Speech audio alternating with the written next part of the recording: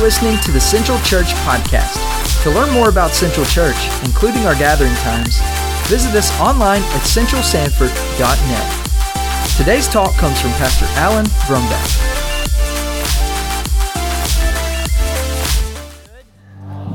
And all the time.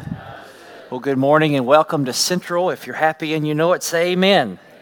Amen. And those of you watching online, we're so grateful that you could be with us today. Matthew chapter 19 is where we'll be. Matthew chapter 19, we're going to begin in verse number 3. If you don't have a Bible, there's a pew Bible in front of you. You can turn to page 824. Let's stand as we read God's word in Matthew chapter 19 in verse number 3. The Bible says, "And the Pharisees came up to Jesus and tested him by asking, 'Is it lawful to divorce one's wife for any cause?' Jesus answered, 'Have you not read that he who created them from the beginning made them male and female? And said, Therefore a man shall leave his father and mother and hold fast to his wife, and they shall become one flesh. So they are no longer two, but one flesh. What therefore God has joined together, let not man separate.' They said to him, 'Why then did Moses command one to give a certificate of divorce and to send her away?' And he said to them, 'Because of your hardness of heart, Moses allowed you to divorce your wives, but from the beginning it was not so. And I say to you, everyone who divorces his wife, except for sexual immorality, and marries another, commits adultery.' The disciples said to Jesus, 'If such is the case of a man with his wife, it is better not to marry.' But Jesus said to them, 'Not everyone can receive this saying, but only those to whom it is given. For there are eunuchs who have been so from birth. There are eunuchs who have been made eunuchs by men, and there are eunuchs who have made themselves eunuchs for the sake of the kingdom of heaven. Let the one who is able to receive this, receive this.'" You may be seated. How many of you have ever been single? Every one of you in the room is all of us at one point in our life has been single. And some of you are still single. Right now at our church, and you may not know this, that about 40% of our church, 18 plus, is single. That's about 600 people are single here. So if you are wondering, where can I find somebody? You never know. Come to church. What we know statistically is that the millennial generation and Generation Z, which is the upcoming generation, those that are going to be graduating high school this month, amen, that they are going to be single longer than any other generation in history. The median age for marriage right now is 30 for men and 27 for women. 1 out of 4 people will reach the age of 50 unmarried. And so what we know is that people are waiting longer to get married and they're staying single longer, but yet people are dating more than ever before. There are 2,500 dating apps in America. At least 8,000 worldwide. And in America alone, the dating apps that are out there are a $3 billion industry. Now, I remember being a single person. I was single for 24 years, or I actually calculated it this week. I was single for 8,887 days. And I remember that when I was a single person, the thoughts went through my head. These are the thoughts that I had. Number one, will anyone ever want to marry a preacher? Because at the time, I was actually a pastor when I was single. Could you imagine that? I mean, your pickup lines as a pastor are not as fun as other ones, you know? Hey, baby, did you like that sermon that I just preached? Let's go to lunch and talk about it. I mean, those are just some difficult things, you know, and it's amazing how you can kind of have those thoughts. You know, I thought, will I ever get married? And then, the real thoughts is loneliness going to crush me? And some of you are going right now through the pain of singleness. And you're thinking, I'm never going to be happy. I'm never going to be fulfilled until I can find someone. And maybe that's where you are. Or maybe you are single again. You were married and you had a wonderful marriage and then it all fell apart. And now you're just, is this the way my life is going to be? And is there any hope? And what does God have to say about singleness? Well, could it be that God actually has a purpose and design for your singleness that is good? Could that be the case?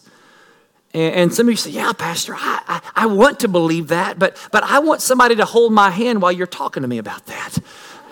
Listen, here's where we are. God has a word for you today. Whether you are single and have been single or listen, the advice that I'm going to give you that I feel like God's given me to share with you is something that I wish somebody would have told me when I was single. Some of you that are single again, maybe you feel like, Pastor, this is not as helpful, but I'm praying here that God and through his word will speak to you. Well, we're in Matthew chapter 19, and Jesus is answering the questions to the religious establishment about divorce and remarriage. And so the Pharisees, it was Ask Jesus Anything Day, I guess, and they wanted to trap Jesus, and yet Jesus wanted to teach them, and in doing so, he wanted to teach them about God's design. God's design for humanity, for gender, for sexuality, for marriage, for divorce, and today's topic, singleness. And so Jesus is going to use this question about divorce to talk about singleness. And so what Jesus actually has to say on this topic is probably the most radical and revolutionary teaching on singleness at that time in history and probably ever. And here's what Jesus is going to teach us. Jesus is going to teach us that singleness is not a burden to bear, but a blessing, whether it is for a season or for life. So we're going to look at two things. Number one, we're going to look at the theology of singleness. There's a theology of singleness. God has a design and a plan for singleness. And so in verses 8 and 9, Jesus shares why God made a provision for divorce in the law of Moses. And just so you know that after this Sunday, starting the next 3 weeks, we're going to be talking about marriage. And so if you've got somebody, somebody that you want to have inviting, maybe they're struggling in their marriage, or maybe that would just be a great opportunity, invite them to come out. And so we're going to be talking about different things with marriage. But Jesus is going to share with them that the reason that God made a provision for divorce in the law of Moses, even though it was not a part of his original design, was because of the hardness of the human heart. It's because of sin. It's because of brokenness. And so what we learn as we read the Genesis account is that before the fall, it was not good for man to be alone. But after the fall, it's not easy for a man and woman to be together, right? And so verse 10, the disciples, after hearing Jesus saying, listen, it's not God's design for anyone to get divorced, but because of the hardness of the human heart, because of sinfulness, there's only small exceptions. And so the disciples then say to themselves, and then out loud, well, Jesus, if that's the case, it's probably better that we not marry. And they expected Jesus in this moment to vehemently disagree with them. They expected Jesus was going to tell them that the most important thing that anyone can do is get married. Because in this day, nearly all ancient cultures and religions made marriage and family an absolute value. If you were not married in this day, you had no honor, you had no legacy, you had no security, and you had no future. In the Roman culture, you had no status unless you had a spouse. In the Jewish culture, your participation in the Abrahamic covenant was tied to your children and was tied to your land. And so land and family were the visible blessings of God, and without which you had no blessings, and it seems that you were cursed. And so in Jesus' day, the disciples in their mind were thinking, you know what, if this is how marriage is going to be, maybe we shouldn't get married. But they were saying this to test Jesus, or not to test him, but to they were thinking Jesus was going to say that marriage is the absolute thing in your life. But yet, our culture today doesn't glamorize marriage like that culture did. But what our culture does today is it looks to love and sex and romance as the ultimate source of joy. And so in our day, we idolize sex and romance so that we can obsess over it and even feel complete if we don't have it. And sadly, with a lot of people, when they get love and marriage, what they hoped for wasn't as great as they thought. It starts as an ideal and turns to an ordeal, and then they want a new deal. But even in our day, some people see singleness as purgatory. It's the penance you have to pay until you can actually have a happy life. But then others in our society see that marriage is slavery and oppression. It is a patriarchal system to subjugate women. And some people will say, I'm never going to commit to anyone when I can sleep with everyone. And so we have this dichotomy in our day. Well, what you note here is in verses 11 and 12 is that what Jesus is going to say was extremely radical through these disciples, because Jesus does not condemn singleness like the other rabbis would have done, but Jesus actually commends singleness. Now, one thing he says this little caveat in verse 11, he says, not everyone is going to receive this saying. Not everyone is going to accept what I'm about to say here. What I'm about to say here is actually very countercultural. So Jesus here is going to use the word eunuch. And we don't use that word eunuch often around here, but it's typically what Jesus is using this word for is someone who doesn't marry. Now, a eunuch in Jesus' day was a man who was physically unable to get married. Often it was a slave that was castrated to keep him to a place of trust and would oversee the king or the master's family and his finances. And so because of this condition, they were unable to marry, and thus they were single. And so Jesus gives us three types of single people, three types of eunuchs. One, those that are born. These are sexual minorities. I think Jesus here understands that in the complexities of a fallen world, there are people that are born with either intersex, which we talked about before. That is, they have kind of both chromosomes, or they have both kind of parts, or there are people that have no desire for relationships. Then you have those that are made, and these are those that Jesus is specifically talking about, those who were physically put into slavery and the men were castrated, or it could even be for some reason, circumstances in life keeps people from being married. So you have those that are born, those that are made, and then he gives us the last category, and that is that those who have chosen to be eunuchs for the kingdom of God. And this could either be for a season or this could be for life. That they choose to be single because they believe that God has called them to this singleness to serve in the kingdom of God. And so Jesus here is saying that you have people that are single for a season, and then you have people that are single for a reason. But yet what Jesus does here that's remarkable is Jesus removes the stigma of being single. You want to know why? Jesus was single. As a matter of fact, historians will tell us that Christianity was the first religion that held adult singleness as a viable way of life. So God here has a purpose for singleness, just as God has a purpose for marriage, and that purpose is to glorify Him.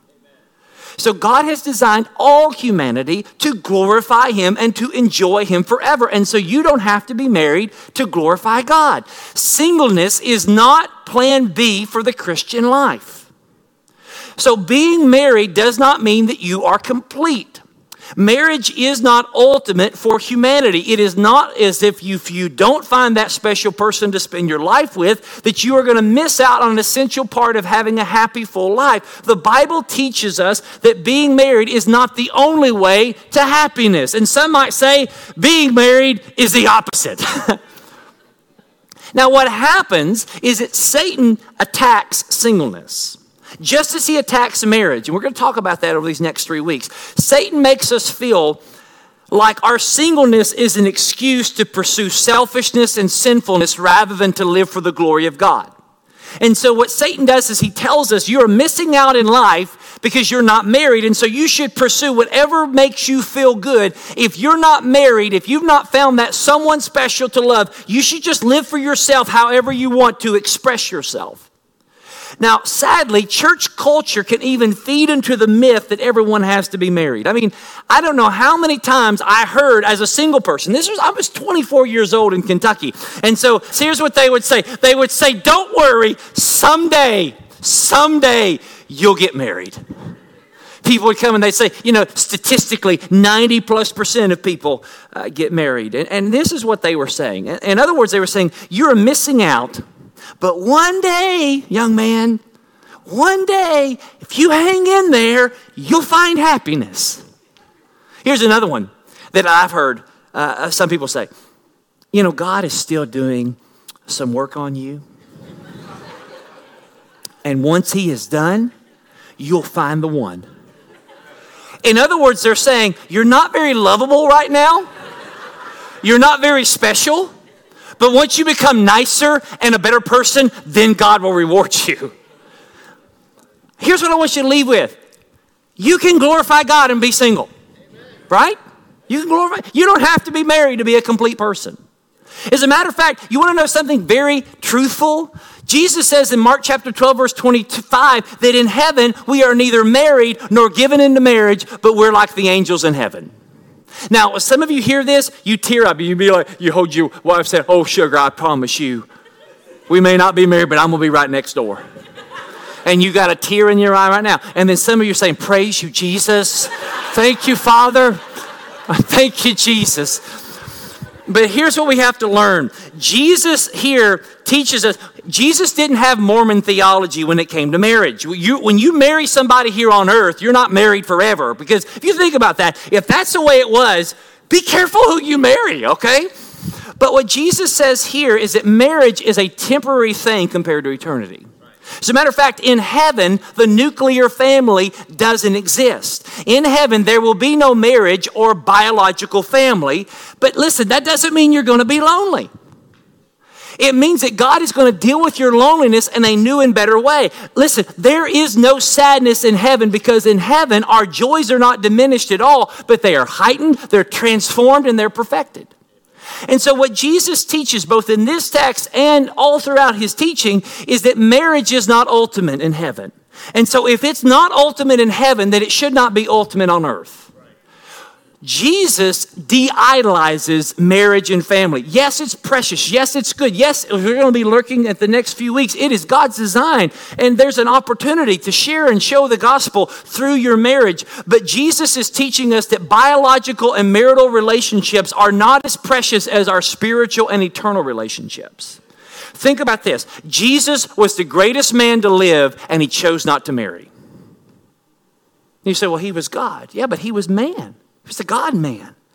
And what you note is that Jesus was fully functioning and deeply happy in community. So that's the theology of singleness. We did it really quickly. Now I want to get to the practical teaching for singles. In verse 12, Jesus says that the one who is able to receive this. Normally the word receive is the Greek word paralambano, which means to bring within, to bring it to you. This is a different Greek word. It's the word kalero. And what it means is it means to make room for. To create space in your heart. To create space in your mind for this way of thinking. To have room in your heart for this vision of life. Because if all you have had in your heart, and if the only categories you've had in your mind is that I'm only going to be a complete person when I get married. I'm only going to be happy when I get married. I'm only going to find joy when I have kids and be married. Then you don't have any room for this.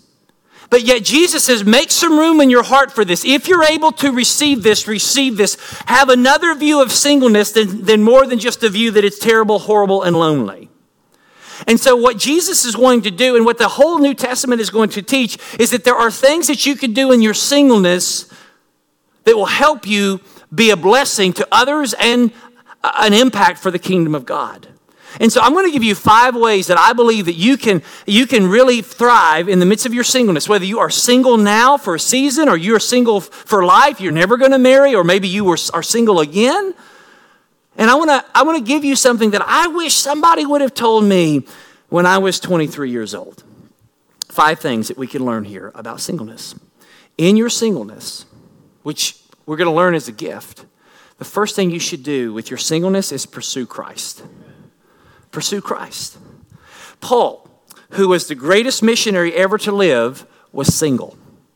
And he writes to the church of Corinth, and he says this in 1 Corinthians chapter 7. He says, I wish that all were as myself, but each has his own gift from God, and one kind and another. So everyone has gifts. He says, to the unmarried and the widows, I say that it's good for them to remain single as I am. What Paul is saying here is that singleness is a gift. So what you have to understand is that Paul was not on ChristianMingle.com. He saw it as a blessing. And so he says, listen, if you've got this gift, if you've got this charismatic gift of singleness, if God has called you to that, that's okay. Because here's what the view is of that in verse 33. Here's why it's okay. He says, the married man is anxious about worldly ways and how to please his wife. Amen? Like if you're married, you can't just live for yourself anymore. You can't just do what you want to do. You can't just spend money on what you want to spend money on. Someone said that marriage is the black hole of obligation. I didn't say that, but somebody else did. Paul says, listen, the married man, he's constantly worried about how to please his wife. But then verse 34, his interests are divided. He's distracted. And the unmarried and betrothed woman is anxious about the things of the Lord, how to be holy in the body and spirit. But the married woman is worried or anxious about worldly things, how to please her husband. Amen? Amen, right? Listen, marriage is a blessing, and we're going to talk a lot about this. I don't want you to leave here and say, well, I'm never going to get married. But here's what you have to understand is that both singleness and both marriage are a gift. They're just a different type of gift, right? Singleness is a gift that does one thing. Marriage is a gift that does another thing. But here's what you have to understand, that both gifts were meant to glorify God. So Paul here had a greater vision for his life that was more than love, sex, and marriage. To Paul, singleness was a gift that enabled him to spend more time with the Lord and to be more devoted to the things of God. Singleness provided for Paul an opportunity not to be distracted. Now again, if you're here and you are single again, and maybe you have children because of that, I understand that what I'm saying here may not fit as much in your mind. But if you have never been married, or you have or don't have any children, and it's just you, think about this. Singleness is an opportunity for you not to be distracted. When you pursue Christ in singleness, you're not as distracted. You know, I remember when I was single, one of the struggles that I had is that I couldn't go anywhere without looking around for a potential mate. And I was always distracted.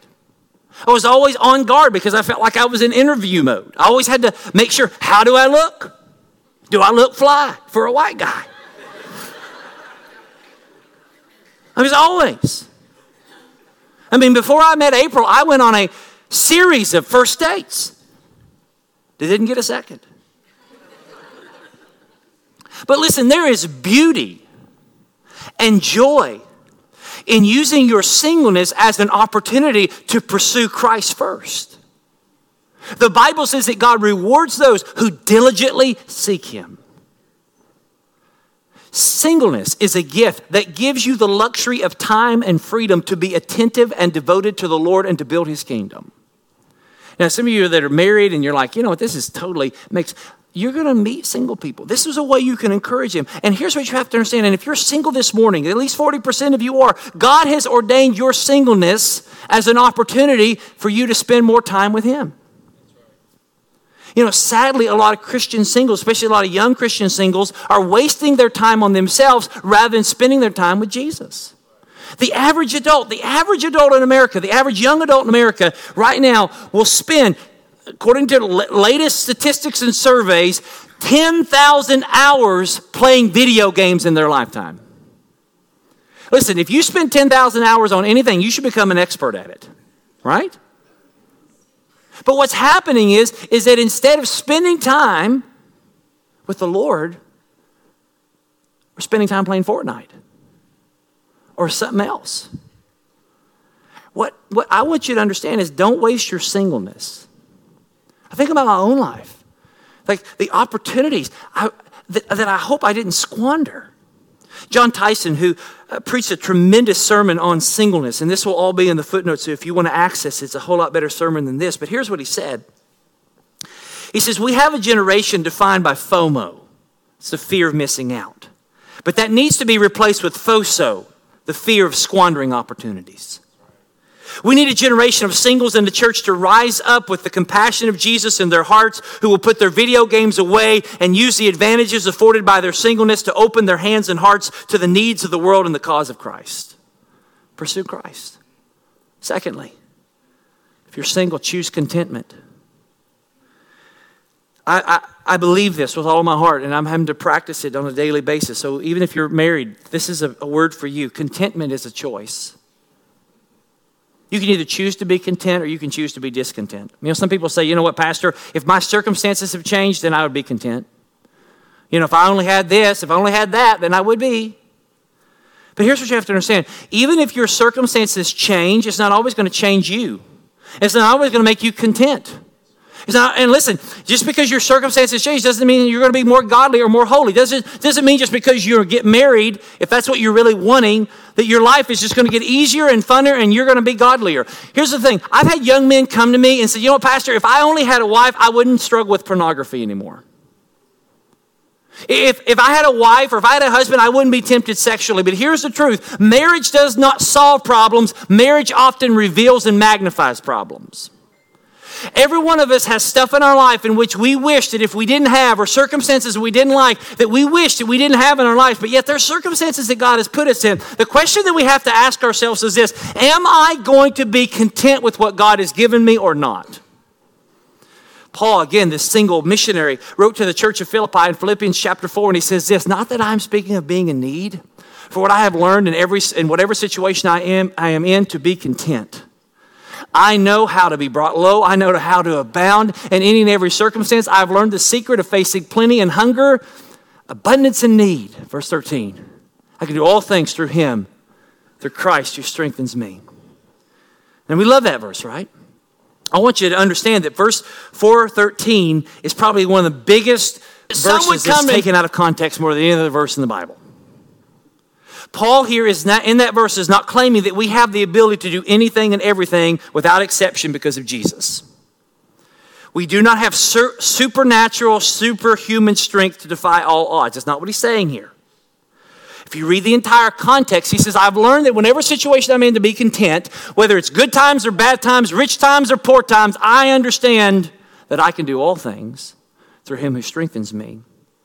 What he's saying is this: he's saying that because of Jesus, he can have the strength to be content in every situation. Not necessarily going to overcome everything in the sense of going to overpower it, but he can be content. In whatever circumstance of his life, he can be content. He can find his source of contentment in Christ, not his circumstances. Because contentment is not found in your circumstances. Contentment is found only in your relationship with Christ. So if you and I can just stop saying, if I only had, and just say, Jesus is enough. If we would just say that, Jesus is enough. Whatever you're going through, whatever hell you're going through, whatever happiness you're going through, just learn to say, Jesus is enough. And if you're single, one of the greatest testimonies you can have for Christ is to be in our society and be content with Christ. You know, if you go and complain to your other friends about your singleness, you know what you're saying? You're saying, you know what, I think God has done me dirty. I think God's not supplying my needs. But if you as a single person can continue to praise God regardless of your marital status, you are saying to the world that Christ is better and Christ is enough. And that is a countercultural witness. Pursue Christ. Seek first the kingdom of God and his righteousness. All these things will be added. Choose contentment. 3, practice celibacy. You say, what is celibacy? Don't have sex with someone you're not married to. See, loneliness can cause you to do desperate things. Loneliness will cause you to give sex to get love. Loneliness will cause you to give love to get sex. Loneliness will cause you to pursue and obsess over things that make you feel like you're having intimacy with someone, but it's not real. This is a plague in the church. It's a plague in the world. It's pornography. There's probably not a person in this room that hasn't to some degree been exposed to it if you're over the age of 18. What pornography does is it promises all the pleasure of a sexual relationship without the satisfaction and fulfillment of a real relationship. It's fake reality. And here's what I know. It leads to spiritual rot. It leads to decay. And it is a vicious cycle. And if you are here and you are struggling in this vicious cycle, reach out to me. Reach out to our staff. You don't have to go into the details, but text us in and just put your name there and say, I need to talk to you. You don't have to type that in the thing, but just come. We'd love to talk with you. We have resources to help you think through these things. See, God can enable you to live a happy and fulfilled life without sex. Remember, the most joy-filled, love-filled man who ever walked on the face of the earth lived without sex. His name was Jesus.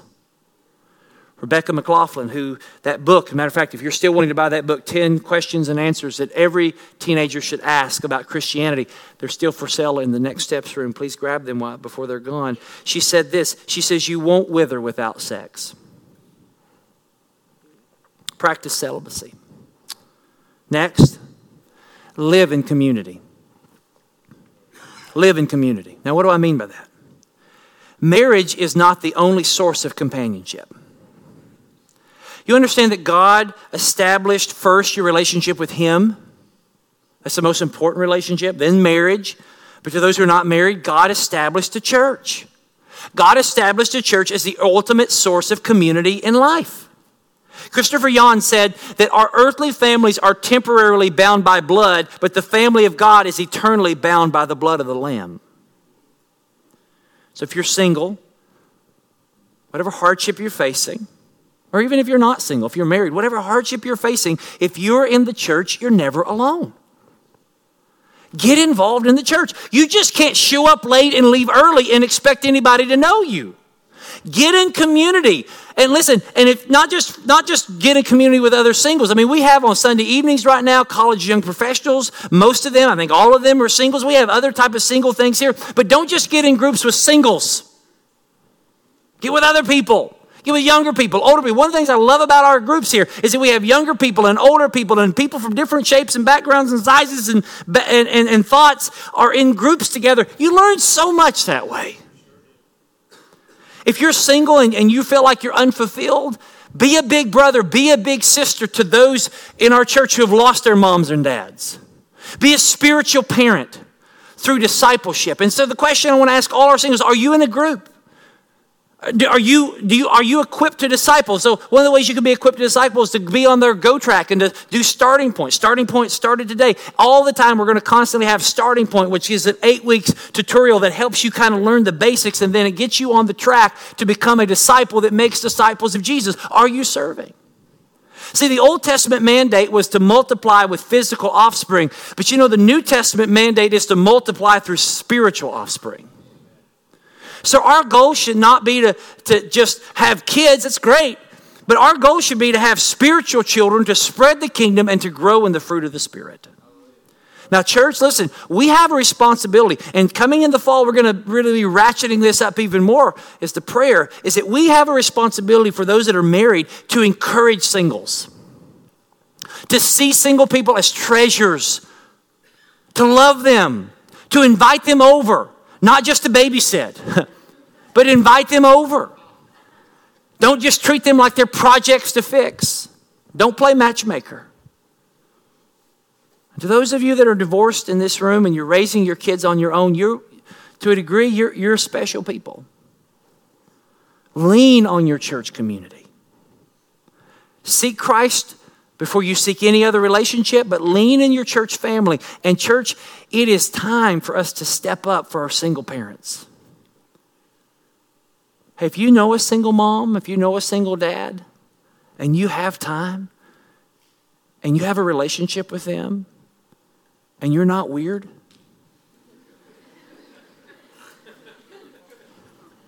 there are weird people out there. Offer to keep their kids for them. Be a blessing.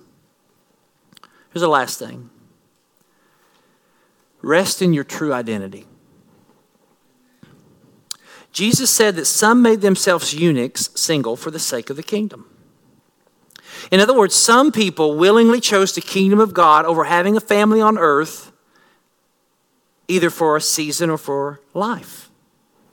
I know some of the greatest people that are missionaries around the world. I've interviewed them. I've spoken with them. They just feel like God's called them to be single. And they're serving the Lord on the front lines of ministry. How can somebody do that? How can somebody do that for the kingdom? You know how somebody can do that for the kingdom? Be single, not have a physical family? How can somebody do that? Because they know who they are in the eyes of the King. See, my identity and your identity as a person is not your marital status, but your eternal status. You're not defined by whether you're married or whether you're single or whether you're divorced or whether you have kids or whether you don't have kids. You're defined not by what others say about you. You're defined by who Jesus says you are. So the question is your identity secure regardless of your earthly relationships? Do you have to have a relationship to feel like you're a person? If you can't, then I'm worried, because there's nobody you're ever going to marry that's ever going to fill the needs of your heart. You can only have a secure identity when you have a real relationship with Jesus, because Jesus is the only one who can satisfy the deepest needs of your heart. And you're going to hear this over these next 3 weeks. You cannot take God-sized needs and give them to a human being. You can't take God-sized needs, and everyone in this room has God-sized needs, and you cannot just give them to another human being because it will crush them. You only take God-sized needs to God. Think about this. Where is your identity found? If it's in Christ, and rest in that it's not what others say about me. I don't have to worry about that. This is who I am in Christ. If you are single right now, do not see yourself as a victim of circumstances, but see yourself as a victor in Jesus Christ. Use your time that the Lord has given you to find your identity in Him. Find the love your heart is longing for in Jesus. Now, let me end with this thought. One of the people who was listening to Jesus say all that He said in Matthew 19 was an apostle named John. John wrote the book of John. John wrote the book of Revelation. John wrote 1st, 2nd, and 3rd John. He didn't write Dear John, but he did write those books. If you know anything about John, and if you've been watching The Chosen, you saw a little episode about this, that John and his brother James were called the sons of thunder. And every time I hear that, I think of, thunder. Anyway. But if you know anything about John didn't have a lot of mercy. I mean, there were some people that kind of miffed him up. And he says, Jesus, let's just destroy the village and blast them all to hell. If you know anything also about John was the youngest of all the disciples. But as you read and you look in the Bible, there's a shift in John's identity. That John's identity shifts from the son of thunder to the apostle of love. You may not have ever picked up on that. As a matter of fact, if you read his gospel, you know what he calls himself? It's going to sound maybe a little bit arrogant, but he's going to call himself the disciple that Jesus loved. Like you have all these other guys, and then you have the guy that Jesus loves. And in other words, he believed that he is the one that Christ loved, and it changed his life forever. He found his identity in Jesus' love for him. And so he wrote this in 1 John 4:18, for there is no fear in love, but perfect love casts out fear. Some of you are afraid that you're going to be single forever, that nobody's going to love you, everybody's going to hate you. No, there's no fear in love. The perfect love casts out fear, for fear has to do with punishment. Whoever fears has not been perfected by love. Verse 19, one of the greatest verses, we love him. Why? Say it with me. Because he first loved us. You understand that you may think in this room, I'm not lovable. No one's ever going to love me. No one's ever going to marry me. Listen, Jesus loves you. Think about this. Jesus made the first move. And Jesus loves you so much, he pursues you and he's still pursuing you. And he not only makes the first move, but he makes the last move for all eternity. Because one day, every Christian is going to have a wedding day. Do you know that? Some of you, especially some of you women in here, and maybe you've never been married, and you're sitting there thinking, I've never had a wedding day. Listen, it's a glorious day that John describes. That in the book of Revelation, he tells us that one day every Christian is going to be married to Christ and we are going to be his forevermore. Here's what he says in Revelation 19, verse 6. Then I heard what seemed to be the voice of a great multitude, like the roar of many waters, like the sound of mighty peals of thunder, crying out, Hallelujah, for the Lord our God, the Lord our God, the Almighty reigns. Let us rejoice and exult and give him glory, for the marriage of the Lamb has come and his bride has made herself ready. It was granted her to clothe herself with fine linen, bright and pure, for the linen is the righteous deeds of the saints. You understand that one day everything you've ever wanted in a relationship, everything you've ever hoped for, anything and everything you ever dreamed of, on that day in heaven will be fulfilled. Some of you guys say, I don't want to marry Christ. That seems weird. No. Everything you've ever longed for, whatever love you've had here on earth will pale in deep comparison to the love you're going to experience in heaven. And everybody in this room that knows Jesus is going to have a wedding day. The question is this: do you know the groom? Do you know the Christ? If you don't know the Christ, you need to know him, because you're never going to have the hole in your heart filled until you know him. And when you have him, you don't need another man or another woman to fill your heart, because you have him. Father, in Jesus' name, what I couldn't do, what I couldn't say, and maybe went a little long today, God, would your Holy Spirit do in power? God, I pray for those in this room that are single or single again, and they hear a message like this and say, well, that's good for him. He's married. Oh, Lord Jesus, give them the strength to understand that you are the greatest human ever to live, the God-man, and you were single and you found joy. And Lord, let them find joy in you, because you are so good to us. Lord, we love you and we praise you. Thank you again for listening to the Central Church Podcast. For more information on how to take your next step, visit us online at centralsanford.net.